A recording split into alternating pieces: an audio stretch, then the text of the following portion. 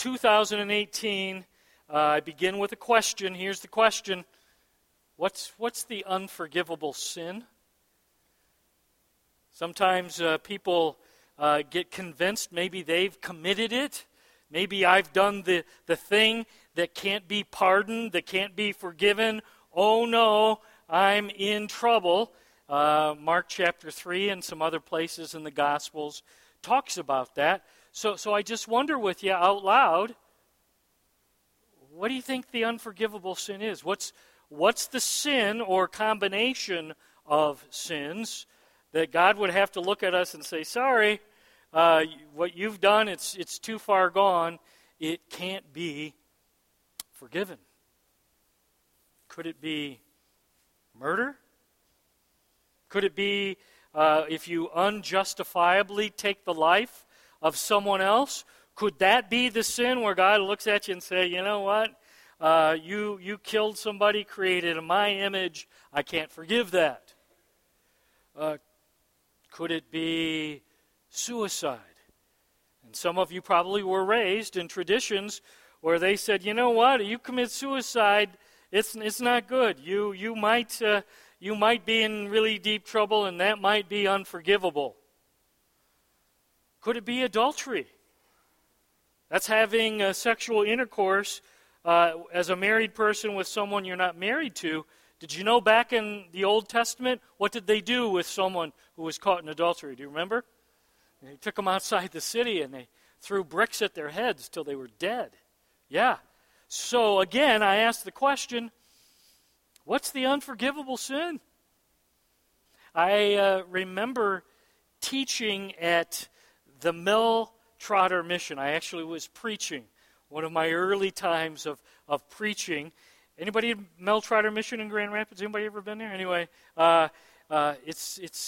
we used to go once a month. It was interesting. Took a group of teens with us. Anyway, I'm talking about the unforgivable sin, and as I'm talking to them, I say, and could it be someone who's enslaved to alcohol? Could that be the unforgivable sin? And one of the guys back in the back shouted, "Oh, mister, please don't let it be that one." Do you know why he shouted? Because that's the one that he was struggling with. That was the entangling, besetting sin that he was enslaved to. The truth is, we're all enslaved. Please, mister, don't let it be the one that I'm enslaved to. Don't let it be the besetting, entangling sin that I struggle with. It's funny because he was just honest enough to say it out loud. Most of us, if I listed off, you'd be quiet. I hope they don't know that that's the one that I struggle with. This morning we're going to look at two men who seem to be beyond forgiveness. From our perspective, it's going to look like their situation is hopeless. If anybody's beyond redemption, it seems likely it's these two. And we're going to see from God's Word how Jesus deals with two men who look like, I'm pretty sure if there's unforgivable, you guys are likely good candidates. How does Jesus deal with people that the world says are beyond redemption? Locate with me on your phone or in your Bible, Gospel of Luke, chapter 23. As you get there, chapter 23 of Luke, Jesus is already nailed to the cross. Jesus is already hanging there on Good Friday, and he's being executed as a criminal on a Roman cross. He's just a few hours away from death, but on both sides of Jesus are two criminals. Two men who were executed just like Jesus on a Roman cross. Now, sometimes the word thief makes us think, well, maybe they just stole an apple or something little. Please understand, the Romans reserved execution on a cross for the worst of criminals. Okay? They didn't execute on a cross anybody the most vicious and heinous crimes. You tracking? So just understand, these criminals, they had done something really awful. And one writer, as I was reading this week, suggested that maybe that center cross was meant to be for Barabbas. If you look back in Mark chapter 15 and verse 15, this next week, read that, and Pilate is doing everything he can because he doesn't want to put Jesus on the cross. He knows he's not guilty of anything, so he takes Barabbas and Jesus out before the crowd, and he says, "Who do you want me to pardon?" And the crowd, stirred up by the Jewish religious leaders, shouts for Barabbas. And Barabbas is freed, and now Jesus is sent to the cross. It could be that middle cross was meant for Barabbas, and on both sides of Jesus, perhaps, are cohorts. They were part of the rebellion. And if you look at Mark chapter 15 and verse 7, it says they had committed murder in this uprising. Maybe that's where these men came from. We don't know, but we do know it was a serious crime. Nobody was executed unless it was considered serious. Would you stand with me if you're able? We're going to read out loud together from God's Word. We're going to start with verse 32 of Luke chapter 23, and then we're going to read down to verse 43. So join me, if you would, please. Let's read. This is God's Word. 2 other men, both criminals, were also led out with him to be executed. When they came to the place called the Skull, they crucified him there, along with the criminals, one on his right, the other on his left. Jesus said, "Father, forgive them, for they do not know what they are doing." And they divided up his clothes by casting lots. The people stood watching, and the rulers even sneered at him. They said, "He saved others, let him save himself, if he is God's Messiah, the chosen one." The soldiers also came up and mocked him. They offered him wine vinegar and said, "If you are the king of the Jews, save yourself."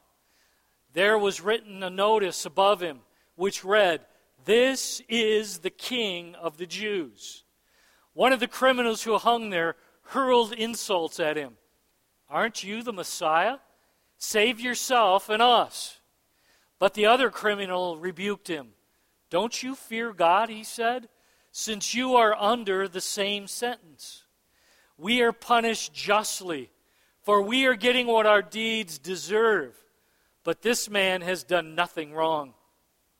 Then he said, "Jesus, remember me when you come into your kingdom." Jesus answered him, "Truly I tell you, today you will be with me in paradise." Let's pray together. Lord, first I want to say thank you. Thank you for getting this wonderful episode, this wonderful story, this wonderful conversation down on parchment exactly as you intended. Thank you, Lord, that we get to learn today from Jesus' last conversation on the cross. And Lord, I'm praying that what you inspired, that it might have power, it might be alive, it might speak to us today, 2018. Lord, thank you for your word, and thank you, Lord, for the power of your Spirit, the third person of the Trinity. So, Lord, we just want to pause. We realize nothing good happens, nothing that's lasting, that's make a difference for eternity occurs unless your Spirit is involved and alive and working in and through us. So we want to be ready to respond. We want this to make a difference in our lives today. So would you come and take charge? Would you come and be the king in our lives even right now? And yet, Lord, we recognize that for you to come and sit and rule and reign, the thrones, our lives, our minds, our hands, our lips need to be clean. So, Lord, would you point out now any places in our lives that aren't clean, that need your washing and your cleansing? And Lord, we're grateful, everybody here today who knows your Son as Savior and Lord, you marked our accounts paid in full by the shed blood of the Lamb. Wow. How amazing, Lord, it is to have our accounts marked paid in full. So now, Lord, we take full advantage of that and we write the check of confession. What you're making clear to us right now that we've not dealt with, maybe we've ignored it, maybe we've shoved it under the rug, Lord, maybe we've been blaming or excusing it. No more. Lord, what you're making clear right now, thought, word, deed, that's a wall between us and your Son, we're going to tear down that wall. We're going to confess. And you call it sin, and we're going to call it the same thing. Purify our hearts. Cleanse our minds. Wash our lips. Thank you for allowing us to get back in right relationship whenever we mess up in various ways. And all the church family at Walloon Lake said with one unified voice, you can be seated. Two thieves and Jesus. It seems from the Luke passage that there's one good criminal, if you can say that, and one bad criminal on the cross next to Jesus. That's how it looks here in Luke. But I would encourage you this next week, go back to Matthew 27 and Mark chapter 15, and you find that there isn't one good criminal and one bad criminal, but it says the criminals, plural, S, who were crucified with Jesus also heaped insults on him. So early on, the crucifixion experience, if you will, both of the robbers, both of the criminals were yelling and blaspheming and shouting ugly, hate-filled words and insults at Jesus. So understand, it's both of them going at it. So then you got to ask the question, so what happened? If they both were yelling at Jesus, both were angry at Jesus, both insulting with ugly words, what happened? What stopped the shouting and the cursing at Jesus in the heart of the soft-hearted, receptive criminal? Go back in the passage, Luke 23. Look at verse 35. Luke gives us some insight here. This guy has a front row seat to the sneering, to the mocking, verse 36, of the crowd, to the challenging of the religious leaders, to the insults of the soldiers. He's right there. He's watching it all, but he also heard what happened in verse 34. It's a pretty important verse. Look at verse 34. Here's what Jesus says, Father, forgive them, for they do not know what they are doing. Did you catch that? Father, forgive them, for they do not know what they are doing. This guy was just a few feet away. I believe he heard what Jesus said with his own ears. He heard the love and the forgiveness and the compassion that Jesus showed his abusive, shouting, insulting, blaspheming crowd all around. It seems the crowd was going crazy, and the target of their anger, the target of their abuse was Jesus. And this soft-hearted thief, he had a couple hours, a front row seat, if you will, to listen to Jesus, to watch how he responds to the crowd, to watch how, despite their angry and bitter words, he was loving, he was forgiving, he was kind. And slowly, listen, his heart began to melt. It seems like he began his time on the cross with a very hard heart, but slowly, as he began to believe, the hardness begins to soften up. So what happened to the other criminal? So you got one, his heart begins to melt. What happened to the other criminal? Because he was bloody and broken and dying. He too just had a few minutes to live. Please understand, in a few minutes, Jesus is going to breathe his last breath.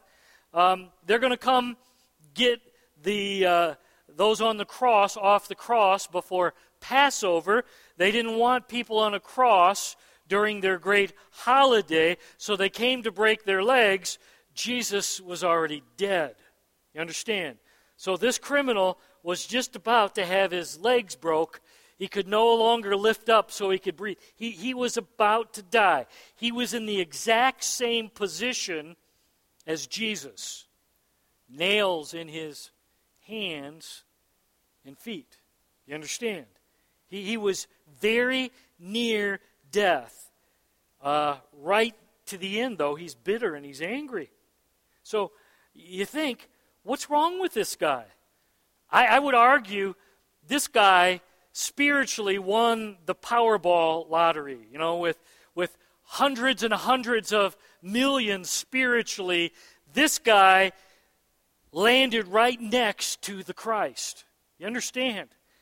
Of all the people he could have been crucified next to, this guy ended up to Jesus, the Messiah, the Savior. He was dying right next to him. Think of it this way.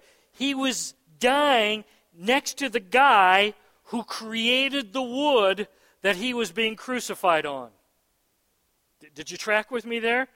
The one who created all the wood in the world throughout all of creation, that was Jesus. Colossians 1, he winds up right next to the guy who created the wood that he and Jesus were being crucified upon. Why then, why doesn't he say yes to Jesus? He saw the very same things that the guy whose heart melted saw. Why doesn't he say yes to Jesus? 1 Corinthians 1 and verse 18, I think, is one of those verses that explains why. 1 Corinthians 1, 18, write it down, refer back to it this next week. But here's what Paul writes. He says, "For the message of the cross is foolishness to those who are perishing." Pause. Think about that.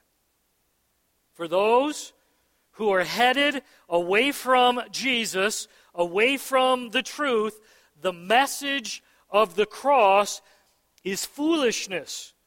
But to those of us who are being saved by this message, that message is the power of God. It's what worked a new life in us. It's the power of God in us. Understand this. Listen, there are two types of people in this world, and they're represented by each of the criminals next to Jesus on the cross. Okay? There are two types of people in this world, and one of those types are those who are perishing. They are those who said, "No, thank you, Jesus. The message of the cross to me doesn't make sense. I don't want to follow you. I'm not interested in being yours, Jesus. I consider that foolishness." The Greek word is moranos. Does that sound like any word that you've ever uttered out of your lips? Yeah, you ever called somebody a moranos? It's where we get our word moron. You are behaving like a moron. Okay? So what in context does that mean? Okay? Track with me here. Someone hears about the second person of the Trinity, Jesus Christ, willingly leaving the glory, the splendor of heaven. He takes on a human body, and for 33 years, Jesus, abused, insulted, attacked, lives a sinless life, without fault, thought, word, deed, for 33 years. Therefore, Jesus Christ alone uniquely is qualified to be our sinless, without spot or blemish, Lamb of God. And Jesus willingly allowed his blood to flow for our greatest problem. What's our greatest problem? Tell me. Say it loud. Turn it to your neighbor. What's his greatest problem? You're a sinner. What? Now tell him back. Well, you're a sinner too. Yeah, our greatest problem, and the only solution to our greatest problem is what? The shed blood of Jesus Christ. And then Jesus willingly took our place in the grave.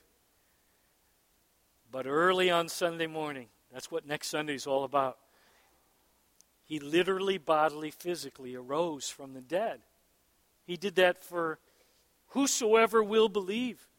Whosoever will confess with their mouth that Jesus is Lord and believe in their heart that God raised him from the dead, they will be saved. And the people hear that and they say, no thanks. I think I'll do it my way. I think I'll be fine. That sounds foolish. That sounds moronic. No thank you. Do you understand? There are those who hear the greatest truth that's ever been offered, and they say, no, I think I'll do it my way. You ever heard that song?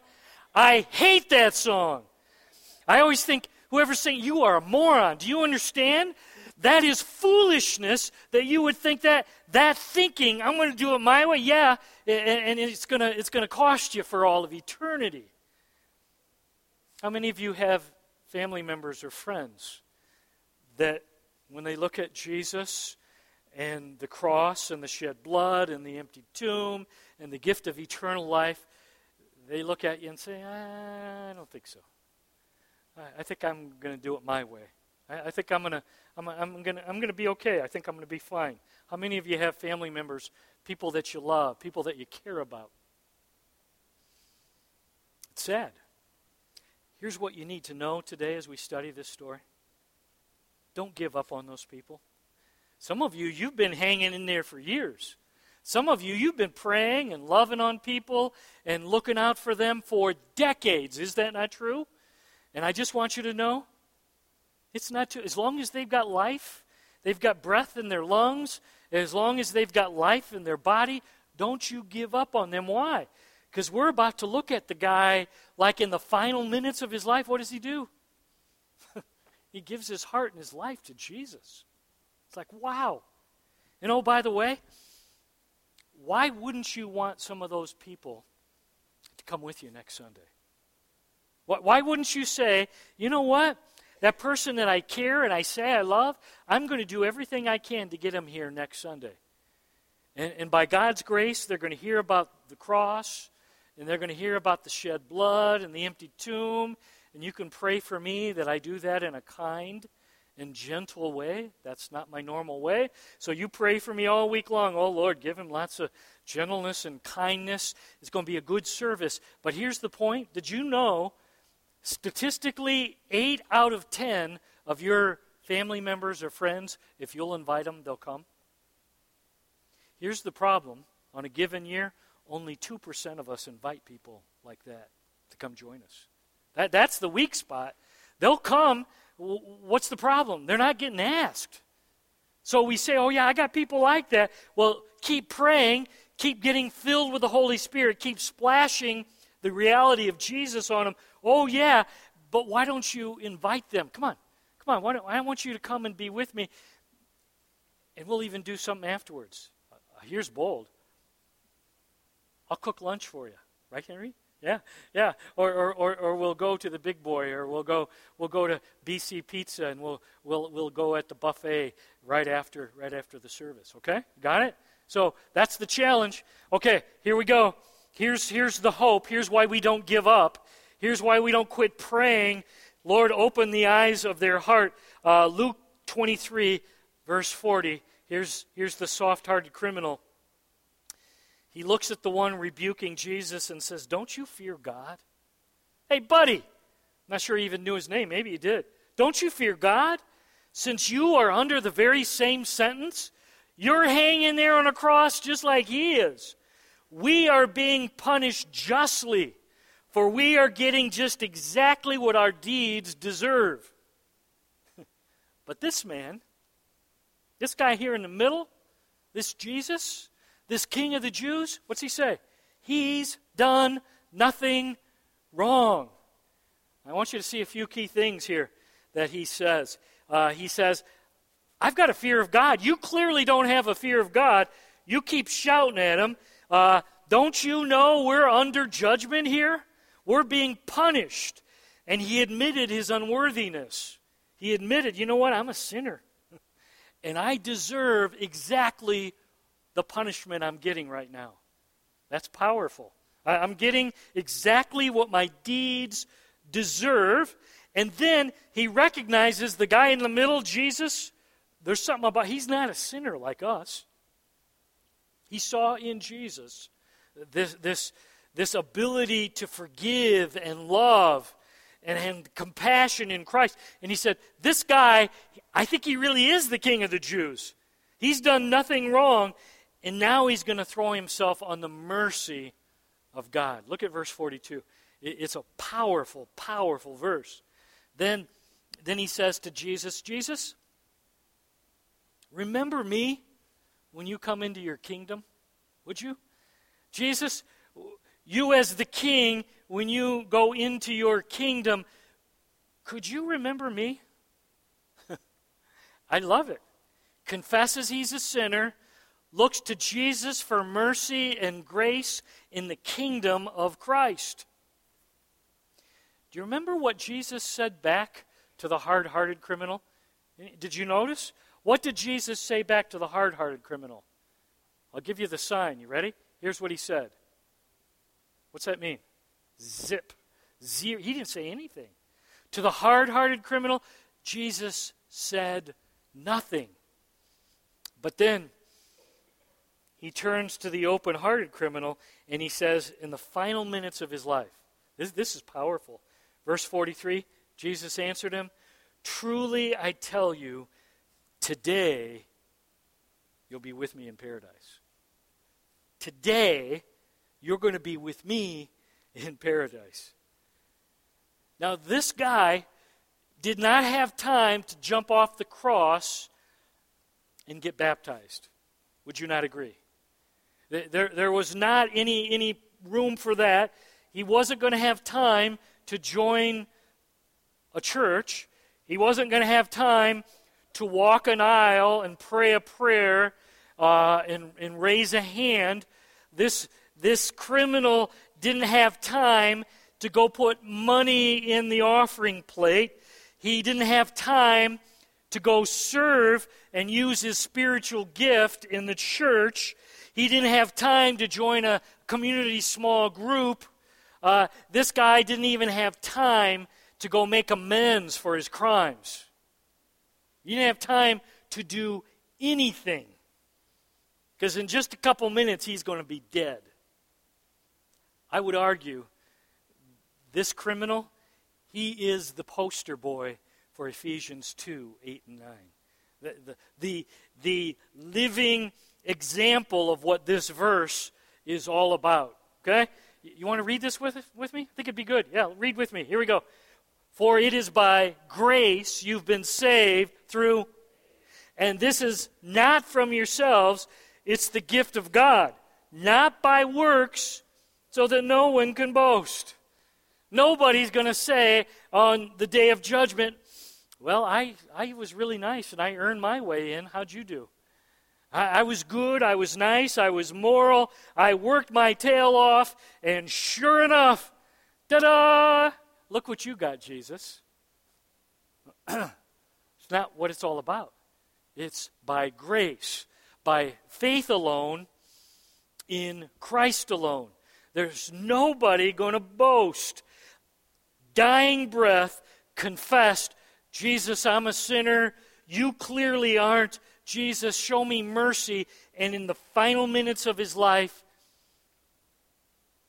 he's given grace. He's given eternal life by faith alone, in Christ alone. Now let's talk a little bit about that word paradise. It says, verse 43, today you're going to be with me in paradise. Paradise is the same word used in the Greek translation of the Old Testament, fancy word Septuagint, but they use the word paradise in Genesis 2, verses 8 to 10, and verse 16, in reference to the Garden of Eden. Paradise, it's the Garden of Eden. Tracking? And then in 2 Corinthians 12, verses 3 and 4, Paul says, I was caught up in the third heaven. I was caught up in, any guesses? Paradise. There in your presence, Lord, I was caught up there with you in paradise. And in Revelation 2 and verse 7, very same word is used once again, those given the right to eat of the tree of life. Those who are going to eat of the tree of life, which is a part of the new heaven and the new earth. So here's what you need to know. Jesus is promising him, you got a place with me in heaven. You're going to be with me for all of eternity. He's telling him, I know that today you're going to die, but today after you die, you're going to join me and be with me. Now, one of the questions I get more than almost any other, and this usually happens when someone dies and they know Jesus, but now the family asks, where are they right now? You have a family member, someone you care about, someone you love, and now they die, and now suddenly you're thinking, well, where are they? Like, right now. I want to know.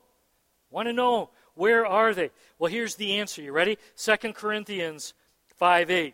Okay? Write this one down. When you die, when someone you care about dies, where are they? Paul says is to be absent from the body, okay, is to be, what's it say? Present with the Lord. So as soon as I exit this skin and bones, this shell, it's to be present with the Lord.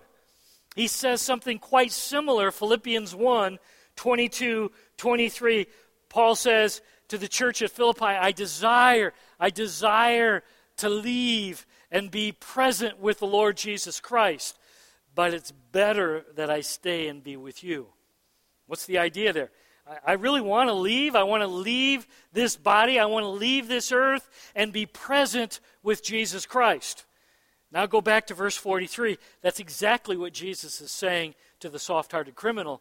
Today, where's he going to be? You're going to be with me in paradise. Today.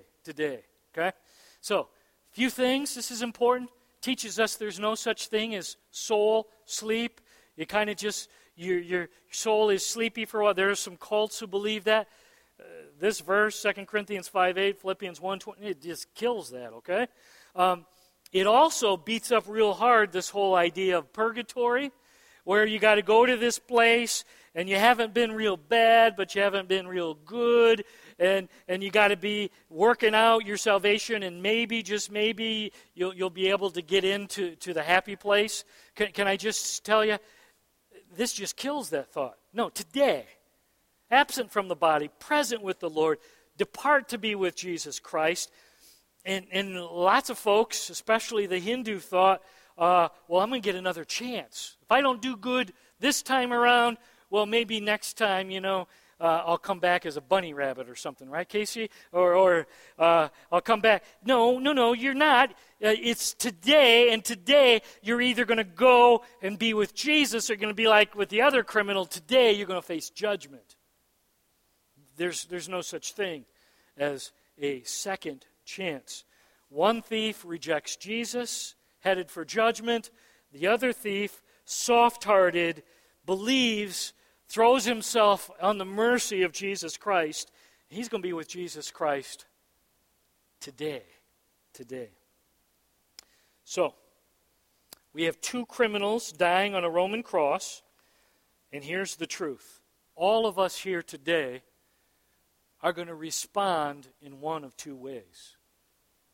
Either we'll be like the soft-hearted believing, throwing ourselves on the mercy and grace of Jesus, realizing He's a king and He's sinless, and He's never sinned, and Jesus, remember me, I believe in you.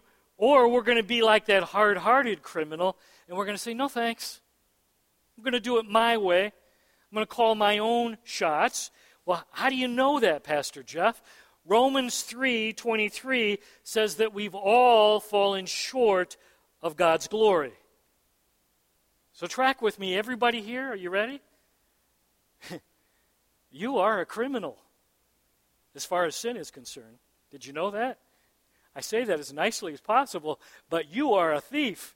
You are a sinner, and you are deserving of judgment. So it's not a question of, I'm not a thief. Yes, you are. We're all thieves. And Romans 6:23 says, the wages of sin is what? Okay, so what we earned for our sinfulness, we deserve. The payment is death. But the gift of God is eternal life in Christ Jesus our Lord. So I ask once again, which criminal are you? You are one of them, one or the other. Will you reject the mercy and the grace of Jesus right to your dying breath? I'm going to do it my way. Be a moron? Excuse me. Or will you acknowledge the greatness of Jesus? Will you admit your sinfulness and seek the mercy and forgiveness of Christ? We asked to begin a hard question. You ready? What's the unforgivable sin? What's the sin that cannot be forgiven? Are you ready? It's what that hard-hearted criminal demonstrates to us. That's the only sin. It's the attitude that, okay, I've seen the light of the world, I've heard the truth, I know you're offering me eternal life, but I don't want to follow you. I'm not interested in being your child. I reject you, Jesus. I reject the life. I reject your shed blood. No thank you to the empty tomb. That is the unpardonable, unforgivable sin. And if you go to Mark 3, where those who are blaspheming the Holy Spirit and rejecting that Jesus is the Messiah, that's the exact same thing they're doing there.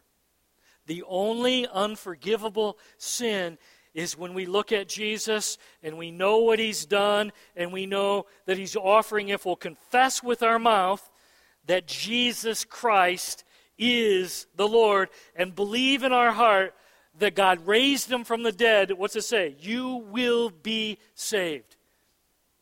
And when we say no thank you, He respects our decision. I do not believe that we are pre-programmed robots. I want you to know, theologically, I'm a Calvinist, but I also want you to know we got a choice in the matter. We are going to either say yes to Jesus, or we are going to say no, thank you to Jesus. Which means that many people, I would argue most people, if you give them the choice, here's eternal life, follow Jesus, best decision of your life, or you can do it your way. Most people choose poorly. I would argue that Jesus doesn't send them to hell or the lake of fire. I would argue they send themselves to hell and the lake of fire. They've been invited.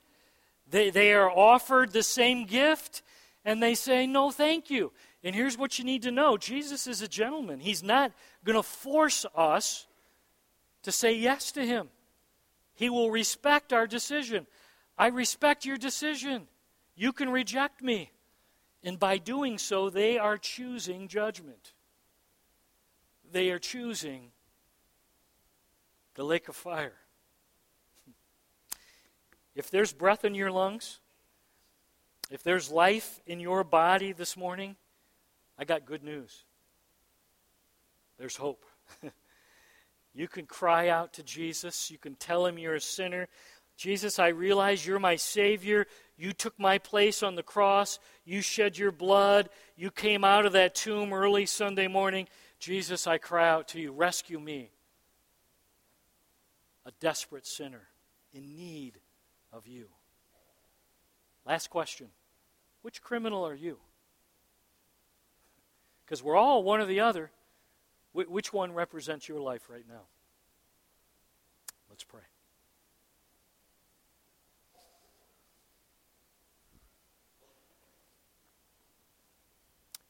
Say it once again. There's not one good thief and one bad thief. Not one good criminal and one bad criminal.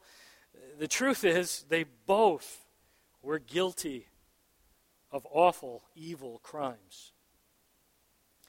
They both were sinners who deserved and earned punishment.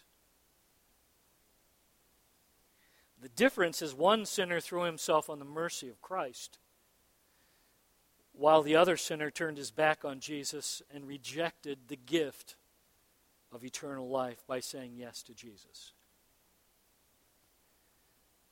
So as we close, I need to ask, anybody say Palm Sunday 2018? Jesus,